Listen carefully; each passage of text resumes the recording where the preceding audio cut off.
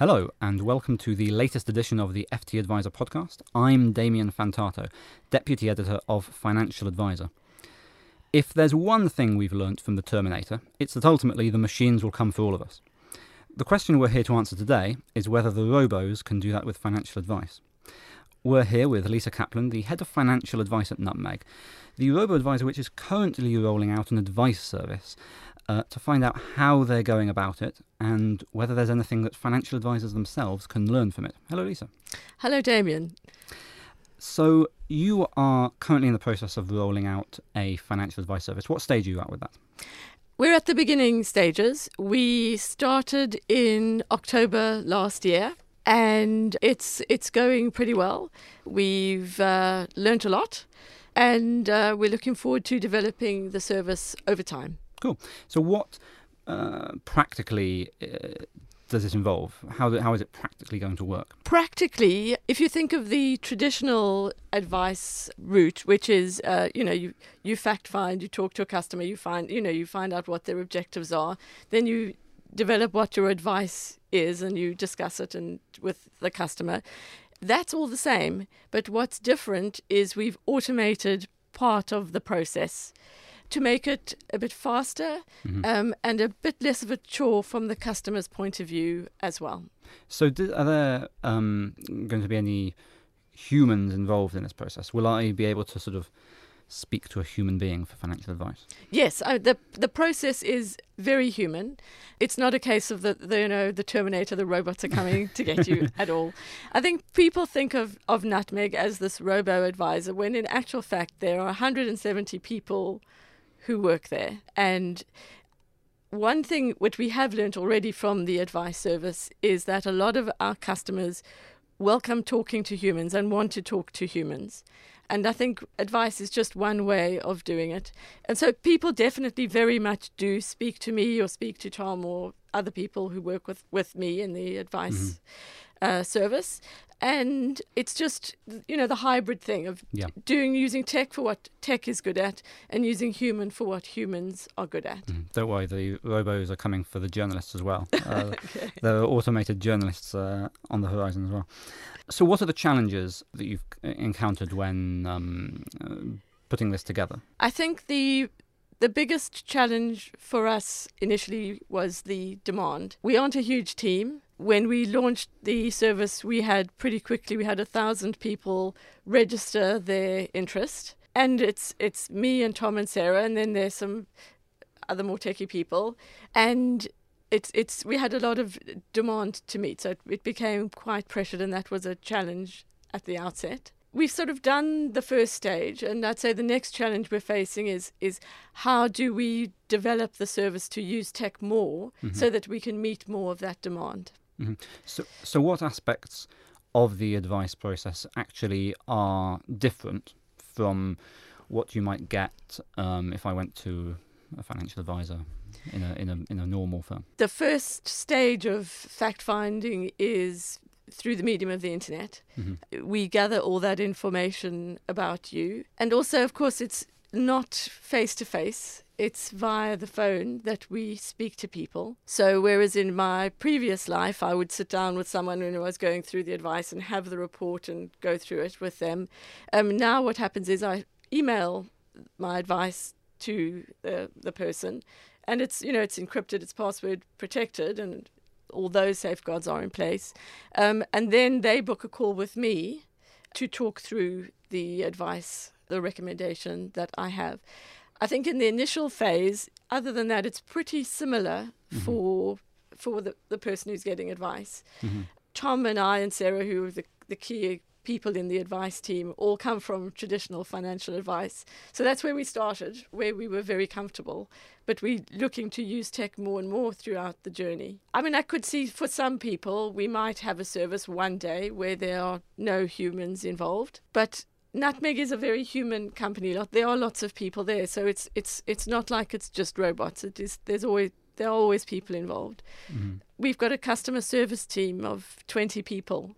The people sometimes don't realize, and they actually know quite a lot themselves. I think that initially it's not all robots. Sure. Sure. I mean, how important do you see the advice arm of things being for Nutmeg? Nutmeg is very interested in the advice arm, but it's always, when you say advice, people mean different things. Mm-hmm. Some people, and in my view, it's not right, is see the advice if it's human one-to-one. Mm-hmm. But I don't think that's true. I think you can... It's not necessarily the one-to-one. What the advice is the recommendation based on personal circumstances. I'm wandering a bit away from the question. The question is, what is that for Nutmeg? Nutmeg is a tech firm. Mm-hmm. We want to deliver advice using tech. We think we can help people put themselves in a better financial decisions. We can help them make the right decisions. Some people, it will be entirely through tech. Some people need a little of human interaction. And I dare say there are some people who do have very complicated situations where we won't be able to help, and that's fine. That's not our expectation. So, if you're talking about domicile issues or, overseas and that sort of stuff, that's very specialist technical areas. Mm-hmm. So it's fairly mid-market. It's aimed at sort of the mid-market, the mass market.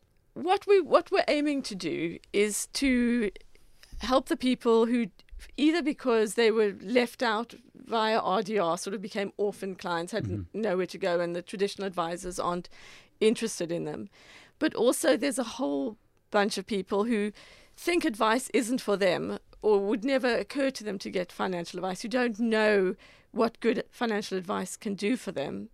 They're people who would traditionally go to friends and family or go to websites. And I think what I certainly would like to do is to open those people's eyes to how they can get help. And they feel they're not wealthy enough to get the help, or they don't want to pay for the help, or they don't want to pay enough for the help. Mm-hmm. And what do you feel that advisors can learn from, I suppose, the process that you've been through? Lots of advisors are looking at how they can streamline their own processes, bring more technology into their business. Can they learn anything from you? I don't want to patronize the advisor community. I think they know what they're doing, and they do it well. I think if I compare what I know now to what I knew before, the way people think about their finances and their lives doesn't sit well with the sort of the traditional advice way, which is people's jobs and lives are much more changeable than they used to be. People, you can't assume that someone's going to have a job for life. And what people are looking for more now is flexibility, and they'll be able to change things, but still have a good financial plan that's going to get them where they want to be. The advice providers are already aware of what tech is available to them, are definitely already moving in that direction. I guess what I would say is we're coming from tech and we're moving towards the traditional advice market, and the traditional advice market is starting where they are and they're moving towards tech. And I think there's a middle ground, the sweet spot that works for everybody, and I think we'll all find what works for our customers. Mm-hmm. Do you see that you're competing for the same customer base? It doesn't necessarily, based on what you've said, that it doesn't seem that you are. When I think about the people who I've seen through the advice service, just thinking about them, I don't think I've taken anybody's client. No one has an existing relationship with an advisor. That I'm sure. I can think of one person who was shopping around for advice, and he had to choose between thousands of pounds somewhere else and £350 with Nutmeg, and he thought, well, he'll try the £350 version, thank you very much. So perhaps there was some competition there, but when I think there's enough room for everybody, and I haven't seen that I certainly haven't taken anyone's client away from them, for sure. Sure. I suppose one of the impacts that you might have entering the market, you and some of the other robos who are looking at providing advice, is that you might push down, the cost of advice. You might impose some sort of price downward pressure on the cost of advice. Do you think that's likely to happen? Do you see that as being a good thing? I think it's a good thing if advice is affordable to people who need it. I think creating advice is expensive, because of the regulatory burden, among other things. And I think technology is a good way of reducing the cost. So if we're creating a pressure to use technology more to reduce cost, that may happen, yes. But even for a company like you, providing advice is an expensive business, you're saying? It is, Yeah. yes, it is. And we need to use technology as much as we can to reduce the cost. Yeah. And so how does the regulation help and hinder you from entering the advice market as a tech firm? We are regulated by the Financial Conduct Authority as much as any other firm. The burden on us isn't lighter. I understand where the regulators are coming from, but you can use technology to handle the regulatory burden. So you've got to evidence suitability, and technology can really help with that, for instance. Yeah. In what particular ways? Well, if I look at our online journey, so not the one-to-one advice, if we get it right, that journey right, it's right for everybody. If it's right for one person, it works for everybody. That's the nature of technology. So people come through that way, and one more customer doesn't cost us any more. And you mentioned, I think you had 3 advisors currently.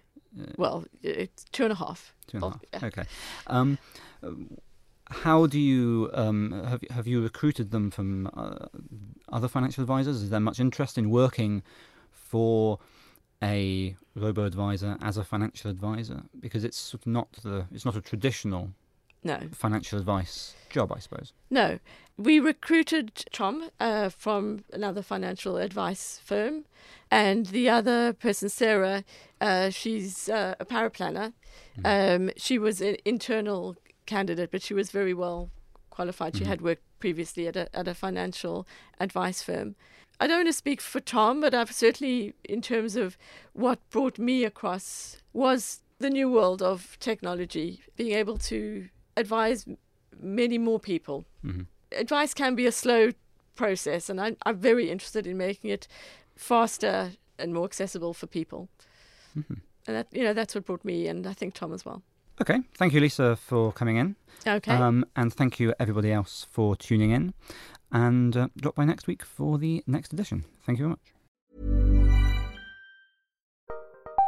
Join Capital Group CEO Mike Gitlin for a new edition of the Capital Ideas Podcast. In unscripted conversations with investment professionals, you'll hear real stories about successes and lessons learned, informed by decades of investment experience. It's your look inside one of the world's largest asset managers. New episodes are available monthly. Subscribe wherever you get your podcasts. Invest 30 minutes in an episode today. Published by American Funds Distributors, Inc.